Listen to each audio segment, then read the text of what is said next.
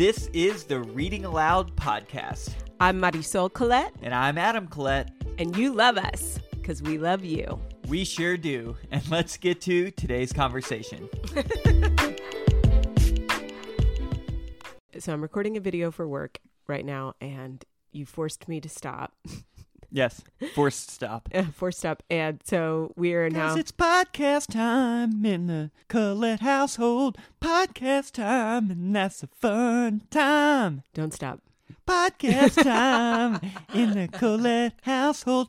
We record and then we force your video to stop. Hey! Regardless, we're going to talk about sex again. And I'm sitting here in bra and undies. How's that going to work out for you?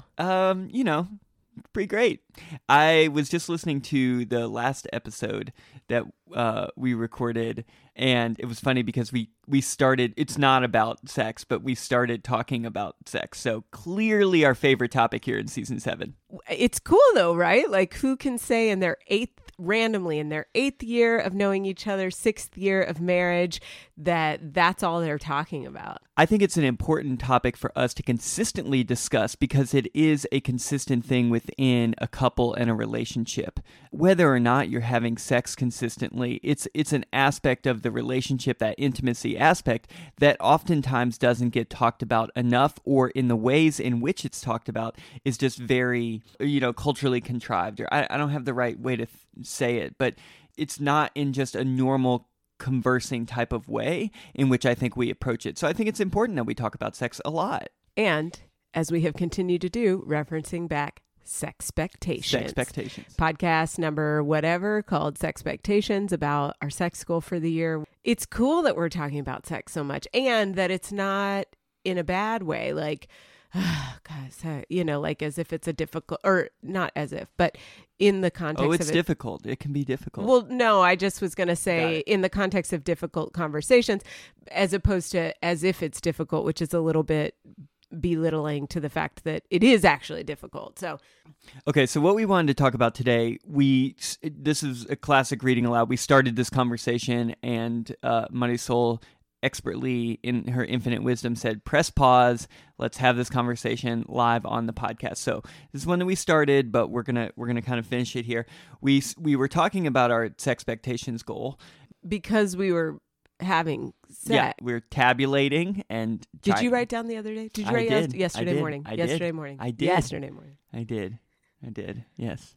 Trust. It's like my favorite part. I look forward to making that tick mark almost as much as I look forward to the sex. Not quite, but awesome. That tick mark is like, it's an accomplishment. I mean, that's if you were a 2 on the Enneagram, which somehow you got proved not to be, that would be your one side. It's like tangible progress, though. I still really think you're a 2. Okay. Sorry if you're listening, Allie. So, but we started to look up, and we were like, what actually is the average number of times that couples are having sex on a regular basis? And like, where does our Sexpectations goal of 99 times in a year kind of lie on that spectrum? And so we looked it up, and there are a couple of statistics that we can get into about like how much, but here are the main takeaways that multiple articles said.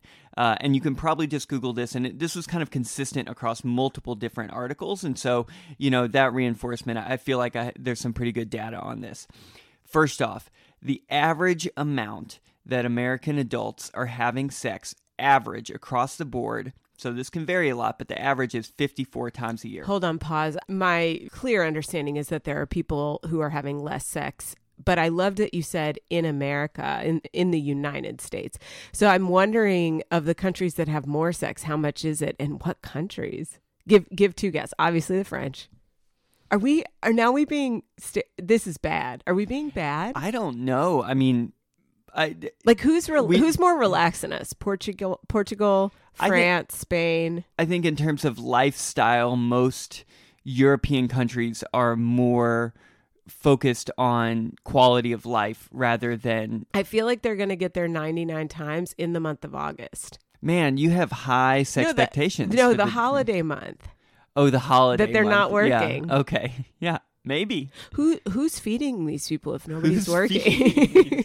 who are having so much I sex. love the way your brain works. Well, I mean, if nobody's working in August, who is Between talking about sex and watching movies, you're always like, when are these people eating? I did ask that last night. That's a great question. They run a lot in that show. Yeah, they do. And they don't eat. And they are on an island that they've never lived on. They don't even have homes. And they're running. What did you say the average was? I mean, okay. Did you already say it? Don't repeat it for them. I said it. Okay. I said, do you remember? 54. Yeah. Okay. The other point that I want to make, so 54 is the average, that is directly correlated to the kind of happiness or connection within a relationship.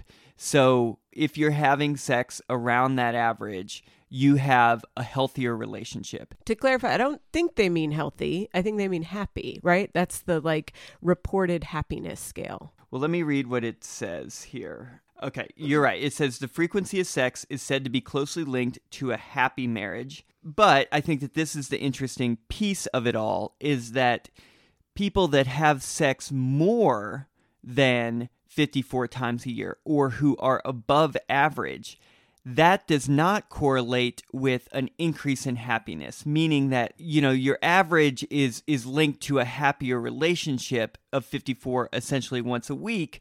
But if you're having sex 6 times a week, it doesn't mean that you're 6 times as happy in your relationship Wait. as to the folks that are having sex to average. Here's what I have to say. There probably has to be a tipping point. So 54 is approximately once a week. Twice a week doesn't necessarily make you closer, although I'd feel or happier. I have a little bit of a thought on that. But if you go up to 6 to 10 times, I something's up. Something is really good. Something's up. Definitely 6 to 10 times a week. Oh my God. At least I would hope that would be consensual and that it actually is something. I mean, that's something. And that may be what works for the relationship. But I think clearly we're looking at the best data that we have in surveys. And clearly there's going to be individual cases. And for some couples, their sexual needs may be higher than the average. But across the board, it's just saying that regular intimacy and sex is correlated to a happy marriage, but more than that doesn't necessarily mean that you're more happier. I'm thinking more than that being 2, 3, 4, but I'm telling you, when we get to 26, something is happening that's really good in that relationship or something. Yeah, I mean, don't you think that would be more related to the individuals, though, and not necessarily to the relationship? Yeah, potentially. Do you think we had sex 26 times a week when we first met? Easily. Oh my God. My parents are the most loyal listeners we've got. 26 times a week's a lot. Okay, literal. Okay, just play along. All right. I mean, clearly when couples first meet, the average is higher, that honeymoon period, of course. So we've talked in our previous episode about how our experience with a more frequency of sex and related to the sexpectations goal. So we've kind of covered that piece and how it's impacting us. I am sure that we will talk about this again as we continue on through this year. I actually want to ask you, do you believe the kind of conditions within a relationship or the setup in which you feel comfortable to have regular sex? What do you need within that relationship on a regular basis? You having a very nice and high and tight haircut. Okay, so personal appearance. Yep. Mm-hmm. I'm looking at your bangs right now. Listen, I just went swimming today, and so it's the chlorine from the pool. Yeah. It is also time for a haircut. Oh, very much so. It's a combination of things. To be clear, what I'm talking about is looks and smell. So smell is cleanliness, but it doesn't always have to be cleanliness. But it's just I feel like when you're healthy, whether you're stinky from sweating and exercising or, well groomed and cleaned, I feel like when you're healthy, there's a particular smell that comes with that. It's interesting. I've never thought of that, but I'm sensitive to smell. And I think that that's true. So that the partner's your happiness level is impactful to me. Although if you're really sad, like really sad, sometimes I think it's sweet to connect in those times, and have a little bit moodier sex. But, you being happy and that's really impactful. Some things that have gotten even more narrow and specific is time of day, energy level, all of that. Although this expectations goal is putting us in putting us in the position to really stretch all of that. Sleepy at night, whatever. Neo's watching TV in the morning, whatever. So, I also think it's just an inside job. It's that I have to be healthy. I have to be ready. I have to be open and comfortable. I have to, my period and cycles play a part, all of that. But it's actually about me probably more than anything. Mm-hmm.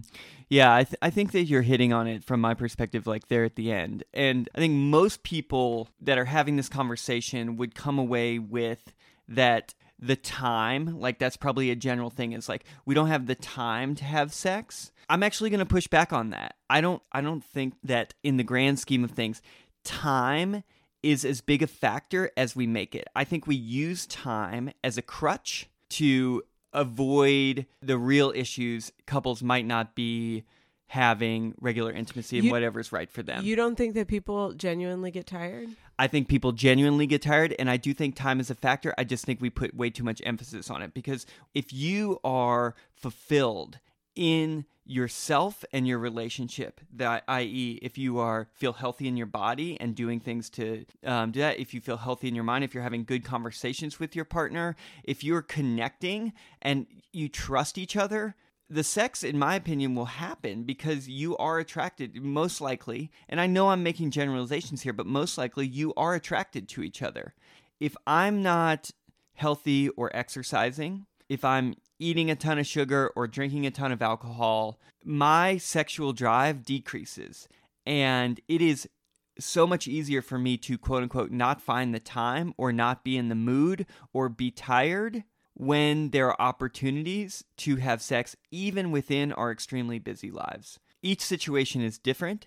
Each dynamic is different, and I recognize that. I think my general point here is that it's not always about not enough time or not enough energy to have sex. Like, if you put your focus on that, the problem is going to be much more difficult to, I'm calling it a problem here, but if you're trying to have more sex and you put your focus on creating time or creating energy, it's more effective to focus on being fulfilled in yourself and in your relationship, and then the sex will come. There's just so many good puns here. I mean. Okay, so the two things I want to say about that is to acknowledge that there truly are people in this world that do not have time because they do not have the luxury of spaciousness in their lives. And that is important. The second thing I want to say is it's been interesting because we've had to make compromises with our time. And like you said, when the relationship is good, the sex comes. Now, in addition to that, the sex can gear up quickly and finish quickly. You know what I mean? Like you can get to it. Whereas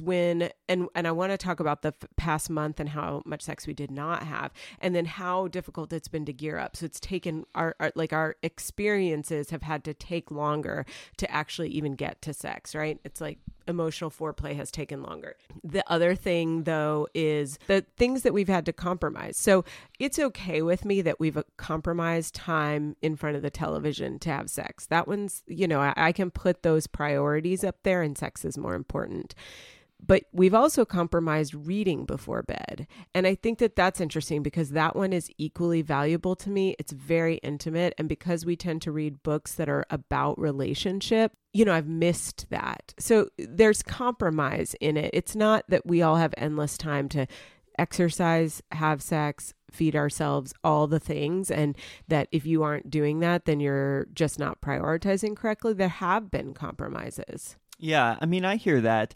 I also know that we have essentially doubled the average for our sexpectations goal, and that, in my opinion, is going to create compromise. But if we were just kind of maintaining that average of around once or, once a week, then, potentially that wouldn't be a compromise in our relationship in order to kind of hit that threshold to have that level of connection that the data is showing creates a happier relationship. So the other thing that's interesting to me about this is I'm like, well, we didn't have sex for a month. What was up with that, right? Why didn't we read during that time? And the reason we weren't having sex, or maybe only once or twice during that time, was because so much else was going on. It's just so interesting to this whole topic is very interesting to me. And when you read that statistic, which is funny because it essentially says 52 times, right? Like it's essentially once a week. 54 is once a week. And then you were like, oh, reading that, I feel like I'm once a week and twice at Christmas or something. Right, like exactly. Exactly. Twice on Valentine's Day, twice on Christmas. your birthday or something like that. Yeah. Exactly. You know, when we've been talking about this with a couple of my friends, they're like, oh, that's easy. And I'm like, So what happened is that we went a month. It was at least 3 weeks, zilch. And we had surrogacy stuff going on. We had Neo's birthday. We had burying your mother. We had travel to see family. I mean, we were both extremely busy with work. And exhausted. Oh, yeah, travel. There was travel for work. Both of us had Yep. 2 separate travel for work. And then all the transition periods because you got bags everywhere and you have extra laundry because it was just, it was just a kind of a hectic time. And I mentioned a minute ago, it took a lot more time to gear up. What else do you think happened during that time? Do you think we fought more? I think it's a building thing. So, I think we start out, and I remember actually in the first couple weeks, we had a short family meeting, or we were just having a connection point, and I shared an appreciation to you of, like, I was just appreciating how we as a couple were interacting through this incredibly busy time. And so I don't think it started out that way, but I think it's like one of those things that, slowly builds over time. I don't think it's like, oh, we're busy, we're disconnected, we're fighting. It's like we're busy, and then slowly we become more disconnected, and then we get to a certain point. And because we're not connected and on the same page, something will occur, and it's probably little, or it might be big, who knows, and it causes us to fight. And then that tumbles into like a couple days of like, of back and forth until we find time to reconnect and to kind of like, I don't know the language for it, like get back on the train or like get back connected. I became insecure. I felt insecure. Yeah, I mean, I just felt a little bit less skilled, maybe a little less like I knew how to get into my body, how to interact with you. It's funny, it wasn't a very long time in the scheme of things, but I didn't feel, I don't know. I felt a little out of practice. Whereas now we're actually trying to catch up with ourselves a little bit. So we set a funny goal of every other day for a couple weeks, which we'll see.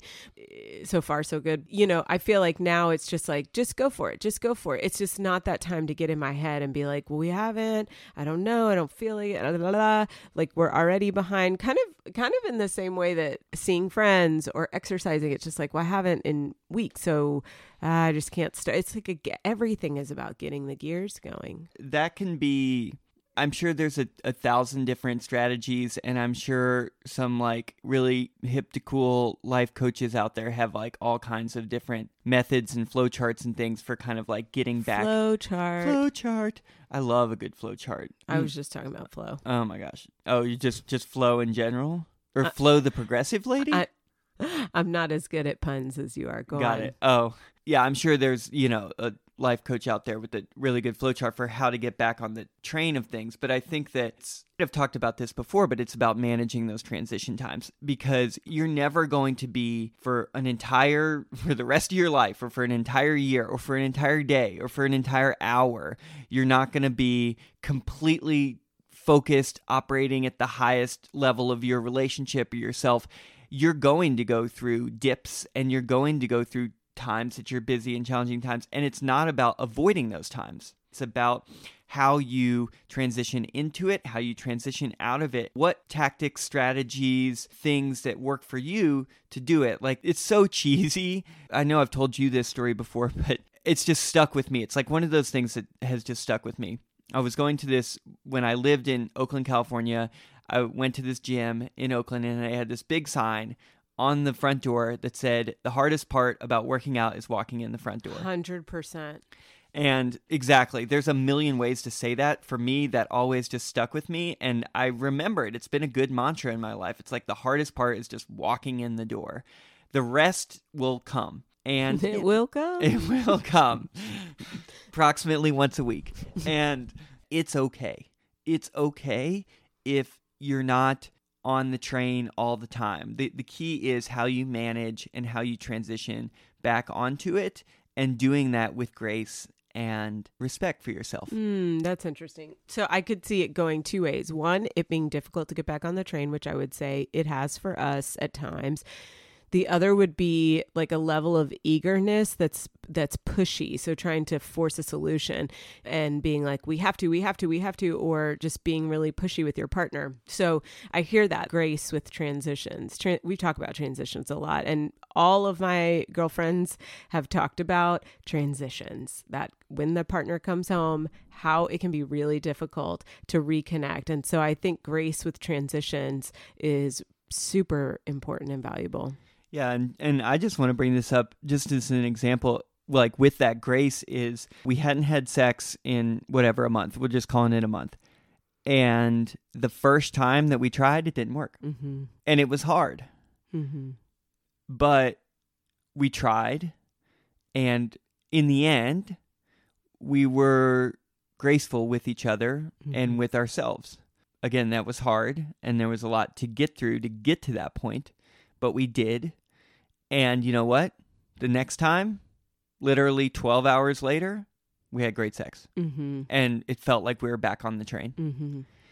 It's okay if you start out kind of wonky, that you know, at least opens the door for, like, once you get on the train, then you're moving, right? And so, I mean, I think that was just the example from us that I think is really relevant. Mm-hmm. Okay. So I'm really excited to keep on this. And, I don't know. Do we want, I don't know. I think the updates and the regular check-ins about it are really interesting to me. And we're discovering so much. Yeah, all the time. And like we said at the beginning, I mean, clearly this season is going to be, have a strong twinge of this in addition to all of our surrogacy stuff. And so I think it's important to continue to discuss it. And of course, we'd love to hear from y'all. And yeah, just reaching out to us on email, readingaloudlove@gmail.com, or any of our social media accounts. So, all right. Yeah. Love you, babe. Love you.